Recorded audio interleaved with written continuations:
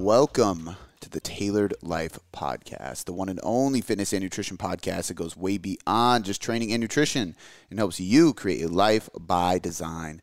I'm your host, Cody McBroom, and with me is my co-host, Travis McQueen. Today, we got a Q&A.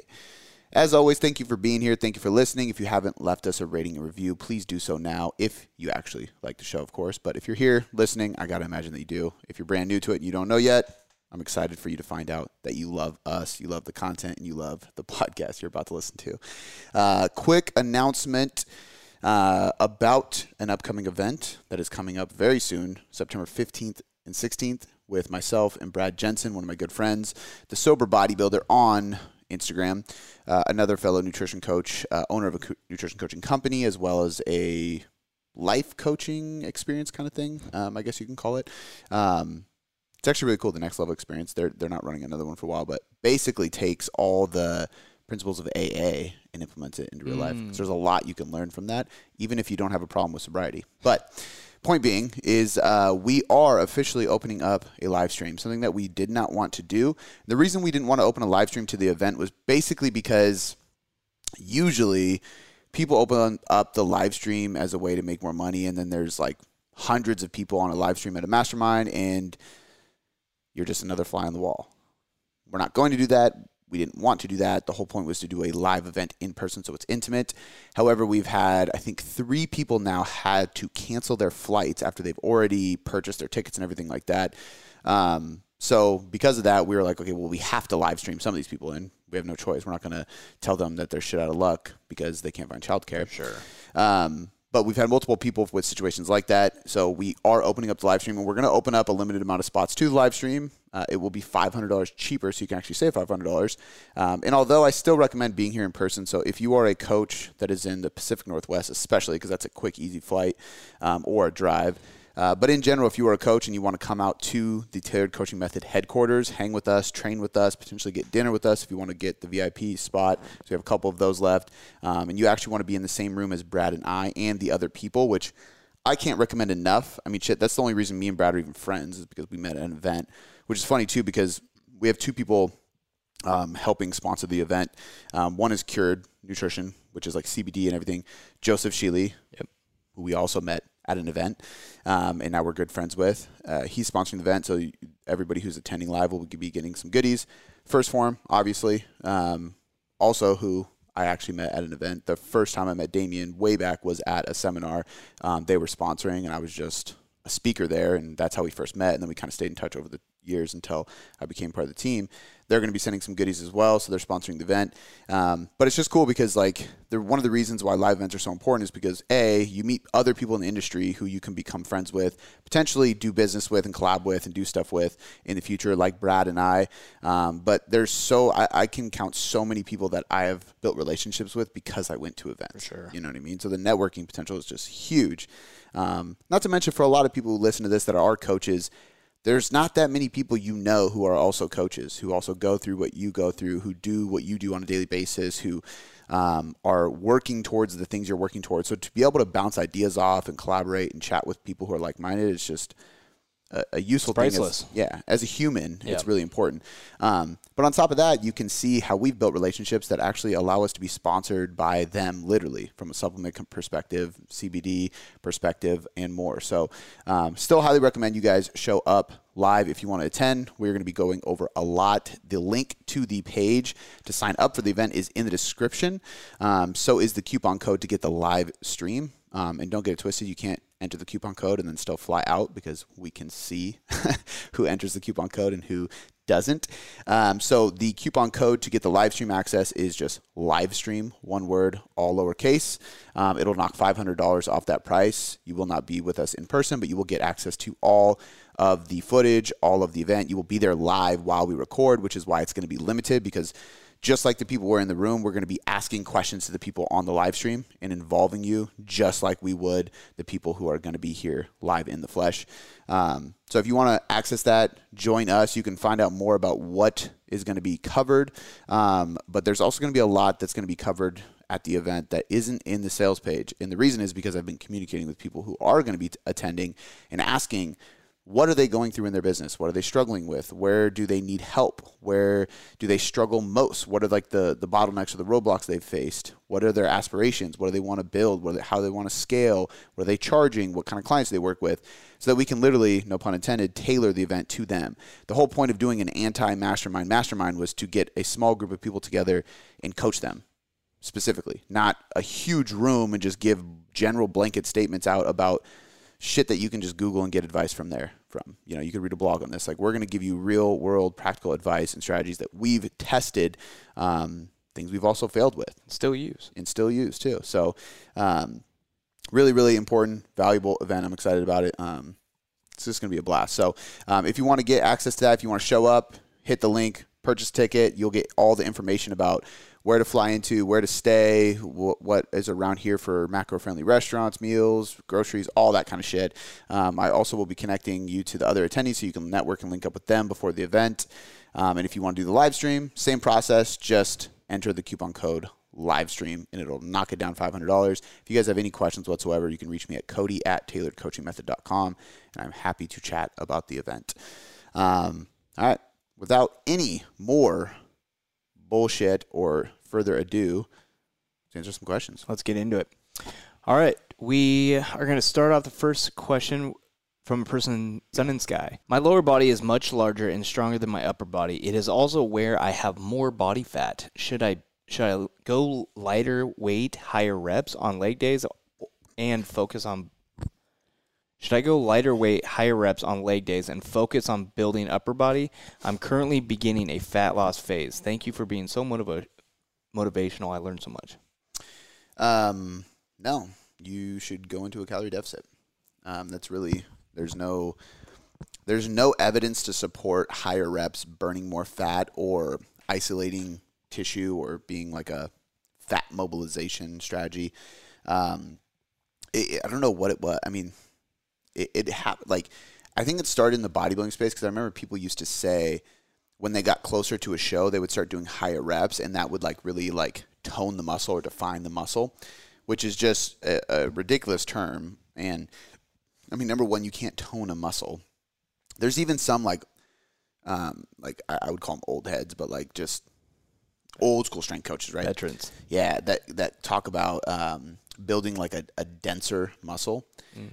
And you got to do like lower weight, heavier reps to build dense muscle tissue. The problem is you can't really tell somebody do this and you will build denser muscle tissue or more toned muscle tissue. Like, muscle tissue is muscle tissue. The problem is that there's two types of muscle tissue. Most likely, the only reason there's some evidence to support what they're talking about is that fast twitch muscle fibers are technically probably more dense. They're harder, they're bigger, they're more explosive.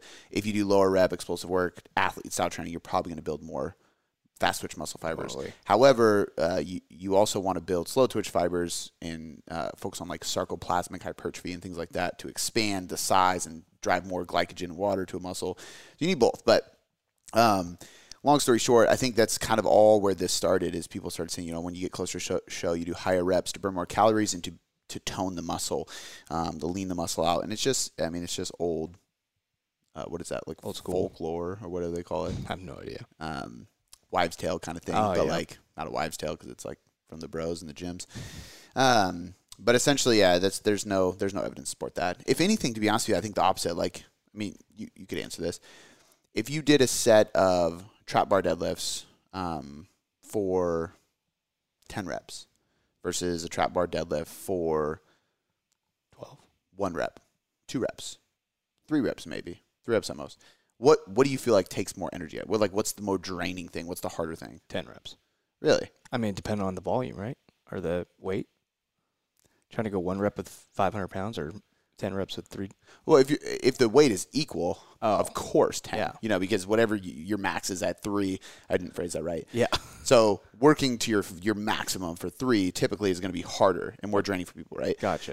The process of it. Yeah. I mean, 1, you got to build up to it, right? And number 2, it takes everything you got. 10 reps really doesn't. 20 reps, we can maybe argue because that's really pushing it, but that can also be not very safe with a deadlift, so don't do it with that. But point being is like there's no reason to believe that it's more draining from an energy perspective, which would mean more calories burned from doing a 10 rep set versus a 3-rep set. If anything, a 3-rep set actually probably is harder and probably takes more energy. The only argument you can make is there's maybe more muscle damage with a 10 rep. But typically when people are talking about higher reps, they're like going, oh, should I do like 15 to 20 reps because my heart rate gets up? No, that's not. I mean, now you're just building less muscle tissue because the volume is lower technically, because even though your reps are higher, your weight is significantly lower and your absolute tonnage is lower, which means your maximal tension on the muscle is lower. Your heart rate's just getting up, so you're metabolically fatiguing yourself like cardio. And if you're turning weight training into cardio, you're defeating the purpose of weight training, right? So, no, you shouldn't do that. You should keep training exactly the same, right? Which is typically going to be, I think the best approach for training during fat loss phases is going to be more of an undulated approach versus a block approach. So a block approach would be, let's say you have one block that is, usually it's like accumulation, intensification, realization. But for like a hypertrophy person or body comp, we might do 2 blocks of accumulation, 1 of intensification, which is basically like high volume hypertrophy, higher reps in the 8 to 15 range, and then 2 blocks of that, and then 1 block of like, 3 to 6 rep range. So lower volume, heavier weights. You might go from training 5 to 6 days a week to training 4 days a week because you're going heavier loads, big compound lifts, trying to build strength. You have a 2 to 1 ratio of hypertrophy to strength training. That makes sense long term when you're trying to build muscle, but in a fat loss phase, I mean, that takes up your whole entire fat loss phase because that's at least 12 weeks, right?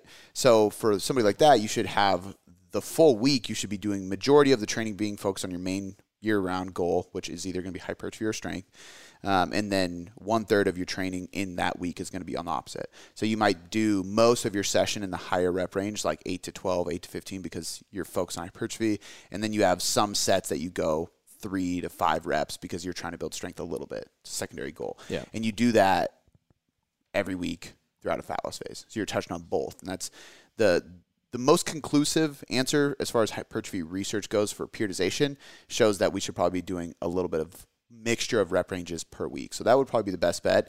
There's no reason to think that higher reps is going to burn more calories or be better for fat loss by any means. Was there a second part of that question, or that was it? That was it. She's wondering if she should go lighter weight, higher reps. Yeah. No, I think you should lift as heavy as you possibly can safely. That's going to push your intensity and effort to the maximum threshold, which is the goal. Totally. All right, cool. We will go on to the next question. It's from Leanna Pace.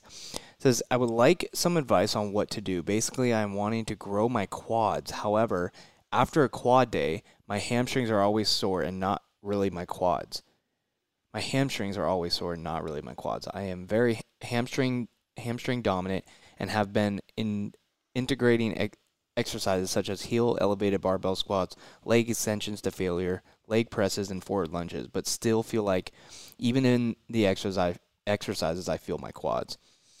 That's not where any of my soreness is going.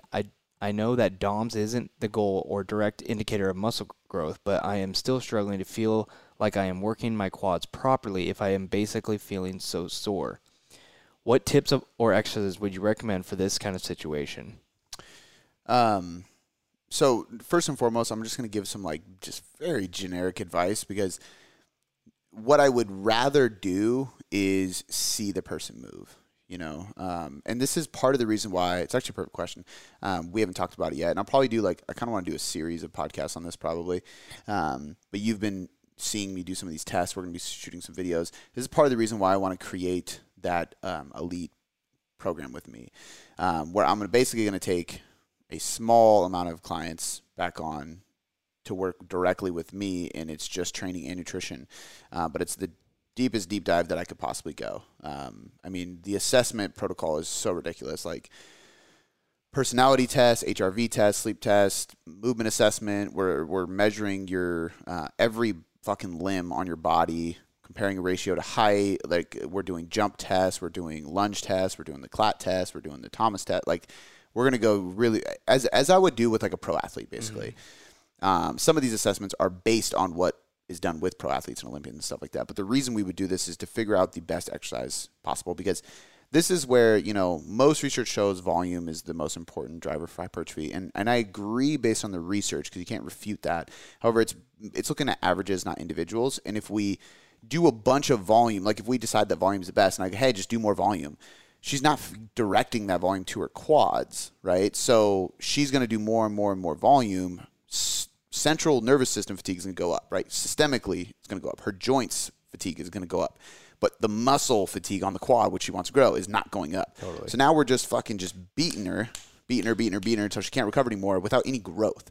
So in some ways, in some situations, exercise selection is more important for muscle growth and hypertrophy than volume is, you know? So because I could do half as much volume if we got her quads to do the right exercise or be stimulated the right way. Part of the reason why this isn't offered a lot and why I'm creating this new thing is because, and I'm only taking a few people when I launch it. You guys will hear about it when I launch it. If you guys are interested in something like that, email me because I can put you on the wait list because we're not ready to launch it yet. But it takes a lot of time. Like it's a lot of one-on-one work to be able to do something like that. And what I would guess, so back to the generic advice that I would give. My point with saying all that is like, I would be able to help you way more if I was like putting my hands on you, quote unquote, and being able to like manipulate what we're doing more and see the videos of you doing these things. It could be mobility. So if you are doing heels elevated squats and leg extensions and lunges and quad dominant exercises, but you have really bad ankle mobility and therefore your knee can't travel very far over the toe. Therefore, you're not placing a big stretch on the quad when you go into depth with these, and you're placing more stretch on the glute. The stretch is one of the most important phases of the range of motion during an exercise to create hypertrophy, right? We know that because during the stretch shortening cycle of going through a full range of motion, so stretching the muscle and then shortening the muscle, the stretch is what creates the most muscle damage. It breaks down the most fibers, and it's been shown to build the most muscle within that phase. Now, to have complete hypertrophy, we need both the stretch and the shortening cycle. But if we're missing the stretch cycle, maybe you're not getting as much as you can out of those exercises. Yeah. And that could be due to mobility issues. Whether we're talking about just knee flexion, which could be because maybe your quads or hip flexors are so fucking tight that you can't bend your knee fully, you can't flex the knee maximally. It could be ankle mobility because you can't get into that full range of motion from ankles. Another thing is that the squat might be a shitty exercise for you. So, for example, if somebody has really long legs, specifically femurs, they could not be doing well with squat because when you go into a squat, it's a hip dominant movement. Therefore, the only way to isolate the quads would be to elevate your heels dramatically. So she could be saying, I'm elevating my heels, and she could be doing it on like a 2.5 pound plate, right? Which is like maybe an inch. Yep. If anybody's watched my Instagram of me doing it on the prime elevators, those things are like fucking it's like a half a foot. Yeah. Not literally, but like they're pretty damn big. Like the only downside of those is if I'm not wearing the right type of shoes and they're not tied super tight, my feet slide forward and my toes start to curl into the toes of my shoes. Because I'm literally on a hill. Yeah. But you want to get your quads fired up, like sometimes you got to do a ridiculous heel elevation. The other part about that is you can't have good heel elevation if you don't have mobility in your toes, which people don't think about. But if you can't like flex your toes or like literally curl your toes up. So if let's say my toes were on the floor and then my heels were elevated, my toes would need to be able to flex to be in that position properly, right? Well, if you don't have good movement in your toes, which a lot of people don't, then that could be holding you back, which is, I mean, that's like the last thing I would look at, but it goes that far. So another thing with long legs is typically people who are long legs are very posterior dominant like you. So I'm guessing you are. If you are, then it's probably long femurs, not tibias. So your calf area, like that's your tibia bone. That's not probably very long. Your femur is. Unilateral exercise would be better. So I probably wouldn't have you do a bunch of squats. I'd probably have you do heel elevated split squat. I'd have you do Bulgarian split squats, lunges, anything single leg because you're probably gonna get more out of it. Your body's just gonna respond better to it. I would try different foot positions on the squat, different ankle positions too, like even on leg extension. A lot of people feel the leg extension, especially on your quad sweep, the vastus lateralis on the outside, more, and there's been some research on this, if you point your toes inwards, right? So you'll see me do leg extension a lot with my toes pointing each other, and it's because I'm trying to hit the outside of my quad more. So we could play with a lot of those positioning things. For some people, it makes no difference. For some people, they're mechanically not blessed, and for squats, they're just not squatters. They have to do those things. And sometimes you wouldn't even think it. Like, so looking at me, I mean, you've seen me quite a few times. Do you think I'm a tall individual? Tall. I wouldn't categorize you tall. Not at all. 5'9". For sure. Pretty average. Would you categorize me as having long legs? No. I have above average leg length, which is weird. Interesting, yeah. Very interesting. Once I started going through some of these assessments, I was like, huh. I didn't think I had short legs. Yeah. But I didn't think I had long legs. I didn't look at myself and be like, damn, I have long legs. So you measured your legs and Googled what?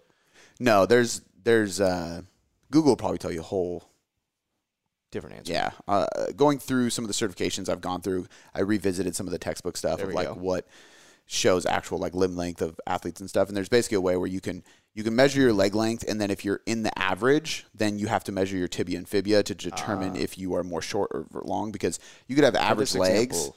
Yeah, exactly. So she could have average legs but long femurs, which would put her in the long leg category, or she could have long tibia, which would put her in the short leg category. I just have long legs for my torso. Actually, no, I lie. I have long tibias for my torso, and then I have above average wingspan, which blew my mind. And it was actually funny because I had Shannon measure me, and she was like, yeah, you have like monkey arms. I was like, what are you talking about? She was like, your arms hang so low. And I've never thought that about myself at all. Measured, sure enough, I'm quite over what I expected. Like, there's like the average, and then there's like the high range. I'm like just barely above the high range. I was like, damn. If I was tall, I might be a good basketball player. But I've also trained with Joe on our team. I don't know if you've seen him. Joe Paul? Yeah. If you've seen him trap bar deadlift. Yeah. Like he barely has to bend over. Yep. His fingertips touch his ankles, standing straight. That's wild. Fucking crazy. Not literally, but like. Jeez Louise. It's like his knuckles are dragging. Yeah. He can deadlift really easily because of that. So point being is like, so we can put him in a specific deadlift form that uses his mechanical advantage, right? People with longer arms are usually better with pulling than pressing, for example. So, and you know, having long versus short arms actually determines if you should do more or less unilateral work. Should you do more isolation for your shoulders or your arms, you know? Because of these things, we can determine where you're lagging, where you're not, right? Totally. So point being is I think that there's a lot that we could assess to determine whether or not she's there. For you specifically that I'm talking to, the best thing I can give you is saying, like, if you have long legs, you're probably posterior dominant. If you have average legs, then you have to measure your femur and tibia. If your femur is pretty long, you're probably glute dominant and you need more unilateral exercises. And you're just going to need to do more volume on your quads and way less volume on your hamstrings and glutes. Yeah. I would also add that you're the perfect candidate for pre-fatigue. A lot of times we don't recommend pre-fatigue because if you go do a bunch of leg extensions, and knowing you, I would actually suggest unilateral leg extensions. So there's no compensation. You could just focus on one fucking legs quad at a time. Do that before you go squat with your heels elevated. Do that before you go single leg squat or anything like that, because you need to pre-fatigue and drive blood, water, like essentially inflammation, but like actually drive attention to the quad itself before doing a squat. Whereas somebody who has no issues with squat, I would never recommend that because they won't be able to squat as heavy. Therefore, total intensity, effort, and volume drops because they fatigued their quad before they got there. Totally. But in your case, you're not even going to be able to get the chance to stimulate and fatigue your quad. So you're much better off pre-fatiguing. Interesting. I mean, shit, if you could borrow like a electro stimulator from your physical therapist, fucking stick some electrodes on the quad, fire that bitch up, and then go squat. Yeah. You won't. But, yeah, so like my recommendation would probably be like the most general thing I can do is like try to figure out the best exercises for your limb length and then try to pre-fatigue a little bit. I'm going to do a blog on, I'll probably end up doing a podcast on it too, how to find the best exercises for your limb length. So I'll be able to like dive into it more detail. But there's so much about individualizing somebody's training, which is why I'm really excited about the thing I'm going to launch, because it's something that nobody's really doing. I'll be able to do. Yeah. It's going to be sick. That's really exciting. All right, cool. Let's move on. We got a next question coming from Lee Rose Fit. It says, how do you push through mentally to get closer to failure on a set? Man, I don't have a good answer for this, to be honest with you. I ultimately think it's you just do it. It's like the first time you meditate it's hard to meditate. It's weird to meditate. But the 10th time you meditate, it's far easier, right? The first time you go to the gym, it's difficult. The first time you public speak, it's very, very hard. The 20th time you public speak, it's easy. So you just do it. You just start. Once you start, everything becomes easier. And that's that's just success in life, right? So I think that you just kind of got to muster up the courage one time to do it. And once you do it, then you realize you can do it, and then it's much easier the next time. Obviously, we don't want to go to failure all the time. A more practical piece of advice would maybe be to go to failure on something like a lateral raise. Something that you're like, okay, I'm not going to hurt. And now, granted, like if you're listening to this and you're like, man, every time I do lateral raises, my shoulder clicks. Don't choose that exercise. Yeah. Choose a curl or a hip thrust, whatever. Point is, pick an exercise that you've never hurt yourself before. You feel amazing doing. You get great activation with. Like, you know how to perform properly. Most comfortable. Yeah, and then take that to absolute complete failure, and then start applying that to other exercises because you do it on the one you're most comfortable with. You know what I mean? Like, get that feel. Yeah, I would recommend somebody takes a cold shower before they do an ice plunge in an ice bath. You know what I mean? Like, it's way easier, and you have control. Turn it off. Ice bath, you don't. Like, and actually, even better, you can just turn it back to hot. Ice bath, you get in there, you're fucked. You're sitting in there, and then you got to climb out. Then you're shivering. I've never done it. Ice plunge? Yeah. Yeah. I'm not going to. I don't care.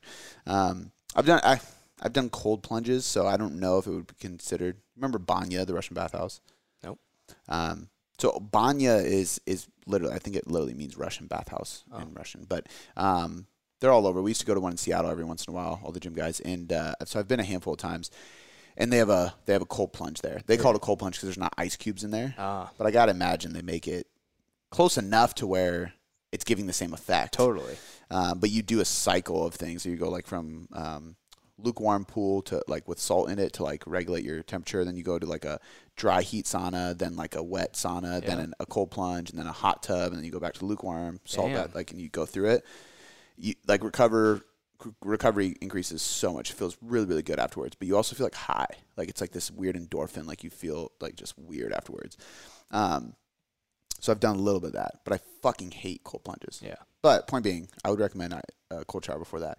So I think like find the like lowest barrier of entry form of going to failure. Go to failure. You know, I would suggest somebody jumps off like a 20-foot cliff into a lake before they go fucking bungee jumping or skydiving. You know. Mm-hmm. And, I mean, you got to assess somebody's fear, too, obviously. But I would skydive over bungee jumping, and I'm afraid of heights. Yeah. That's higher. Yeah. But bungee jumping. Jumping off a cliff, you have nothing. Into water. I know that, but at least you're not hitting anything when...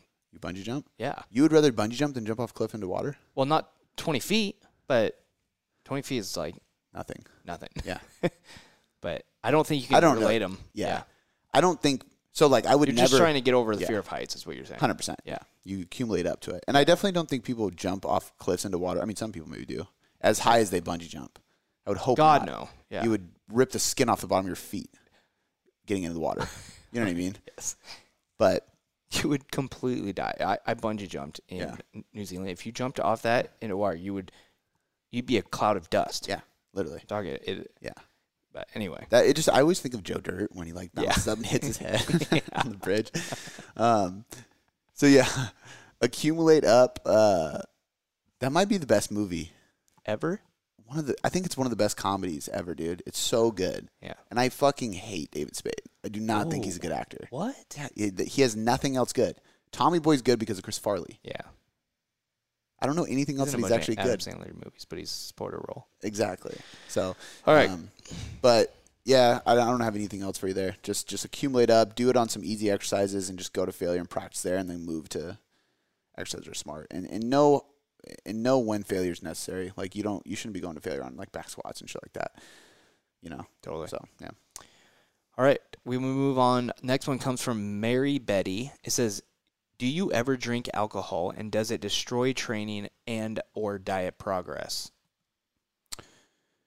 Yes, I do, and not all the time it doesn't. So I think that I would go out to say this. Most people I have a few thoughts on it. Most people who maintain a lean physique year-round, like who just generally stay pretty lean and look athletic and have like goal physiques, quote-unquote, they're not drinkers. I mean, it's obvious. They either don't drink at all, except on very rare occasions, or they drink in moderation. And usually drinking in moderation, in my experience, like when I think of like the best clients I've had, as best as in like they've gotten the best results, they all drink once a week. Like they have one night a week that they have some drinks, occasionally 2, you know. Every once in a while I have somebody. I feel like 2 days versus 1 day even makes a huge difference. It does, 100%. Yeah. And it also depends on the type of drinker you are. So I've had a few clients who are like similar to Shannon, my wife. She poured a glass of wine. Hopefully Sue's not listening to this. Her coach. She poured a glass of wine last night. It was a normal 4-ounce glass, let's say. She didn't weigh it, but like it's just there. Maybe an ounce. Yeah. Like she drank a little bit with dinner and she was done. There's no way in hell I am capable of doing that. She didn't drink the whole glass? No. I dumped it out when I was doing the dishes. And that's very normal. Sometimes she'll finish it, sometimes she won't. Yeah. Most of the time she doesn't. She just likes to have a little bit of wine with dinner and stuff, and then she's good. That's really not going to do much at all. Yeah. You're not getting your blood alcohol levels up high enough to fuck with fat mobilization and for guys, testosterone production, or for anybody, muscle protein synthesis and things like that. So it's really not a big deal as long as it fits in your calories, right? So in those scenarios, like pour a glass of wine, weigh it, and track 3, 4, however many ounces you drink in your macros, your MyFitnessPal, whatever. And if you don't finish it, guess. Did you drink a quarter of it, half of it, whatever? 1 glass or less is probably not going to do much if you do that a couple of times a week, 2-3 times a week. I just find it very rare that people do that. Yeah. I can't. Yeah. Can't or just don't? I'm not willing to. Both, but not even not willing to. I don't have a desire to. There you go. It's pointless to me. And this is where like I can't, because like to me, like there's still part of me that's like, if I'm gonna drink, I'm gonna feel good. Yeah. And that's like the 20-year-old version of me talking. But I would say like have a little bit of that in my blood from my family and stuff. It's just like, it's just hard for me to stop. I have addictive personality. And I'm not a lightweight, but I value staying lean and physical performance in the gym and mental clarity when I get to work and stuff like that far more than getting a buzz. Therefore, I drink Saturdays. That's it. And I do drink every single Saturday. That's just how I choose. And it was even like interesting. Like me and Brad had a good conversation about this because Brad's sober. So on Saturday he was over. We ate normal breakfast. Like he did his own thing. I did my own thing. But like the typical shit, you know, oats and egg whites, shit like that bodybuilders would eat. And then we went to get donuts. I told him I got to take him to Legendary Donuts. He's never been out here. Him, Dom, and Blakely had some donuts and enjoyed them. I didn't have a donut. And he was like, how can you watch that? I was like, I just don't have a craving for them. Like, I look at it, I'm like, I'd probably feel like shit afterwards, and I don't have a sweet tooth, so it doesn't, like, trigger me, you know? Yeah. But, like, I was having some wine later on that night, and I was like, how do you watch this? It's like, I just don't have an appetite for it. And it's the same thing, you know? So, like, for me, I can sit there and go, I'm good. Like, I don't have that. You know, we went to, I'm going to sound super lame now. We went to Mod Pizza because that's where the kids want to go. I got salad. They got pizza. Yeah. And Brad again was like, how the fuck? And I was like, dude, I would rather save my calories for alcohol. And if I was sober, I would 100% save my calories for pizza. Yeah. It's just that if I did both, that's really not a good thing for fat loss. If you were sober? Yeah. Like, I mean, I'm not an alcoholic, but Brad's sober. I gotcha. So he's not going to save calories for alcohol. Yeah.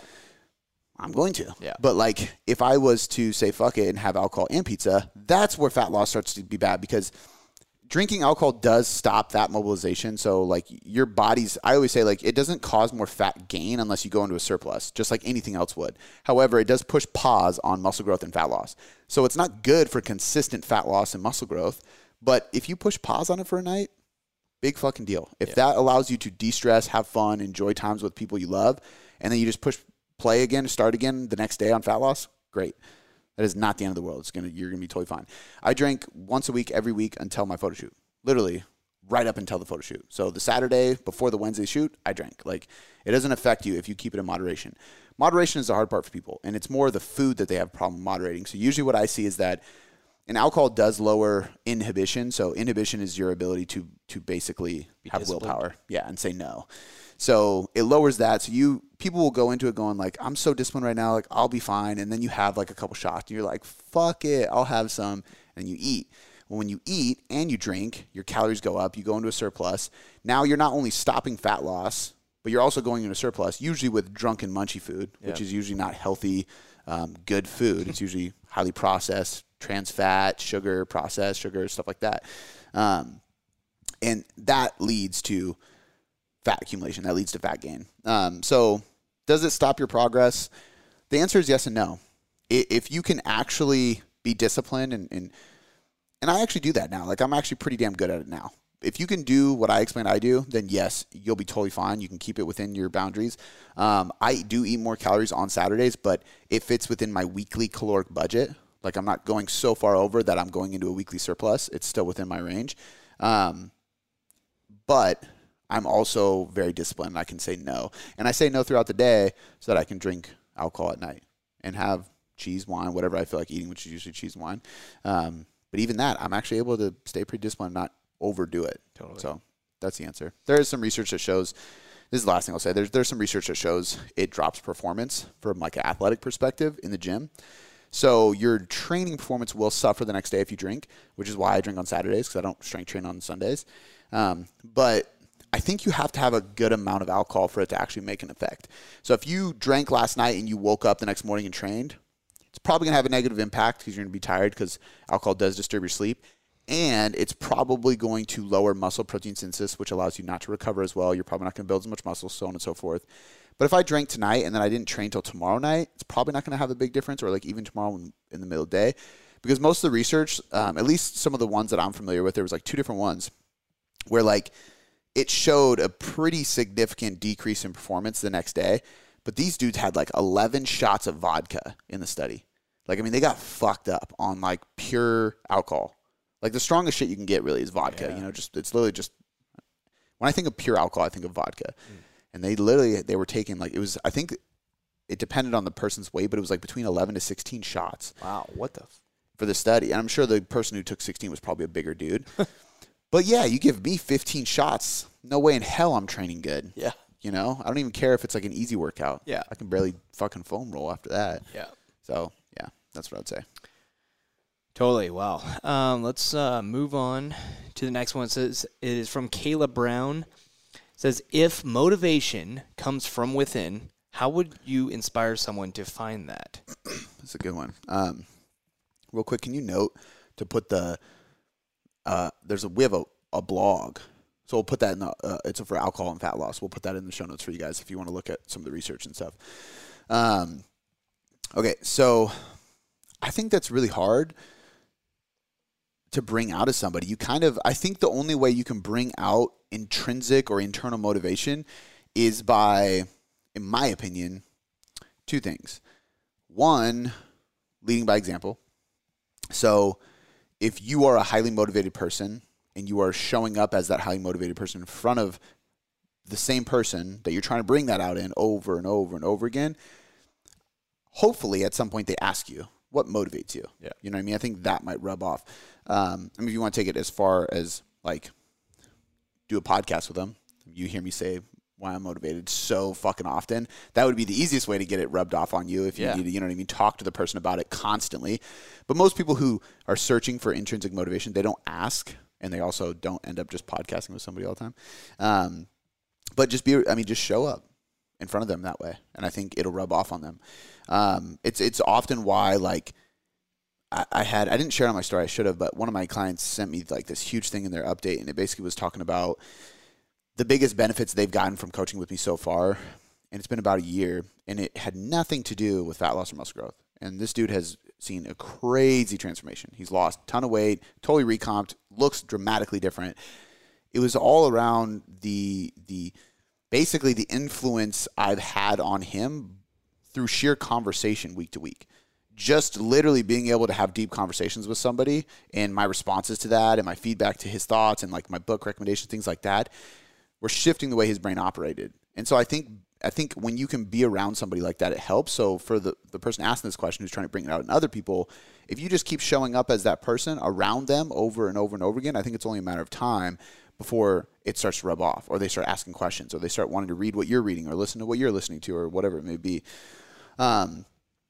So the first way to bring out intrinsic motivation in somebody is purely to focus on showing up as a leader, showing up as a highly motivated individual, showing up as an ambitious person, and showing up as an action taker. When you consistently do those things in front of them, I think it'll rub off. The second way is to ask questions. If you are asking them the right questions over and over and over and over again, I think it's only a matter of time before they find what their intrinsic motivation is. You can't tell them what their internal drive is. You can't tell them what their why is. You can't tell them what motivates them. You can't tell them why they should accomplish goals.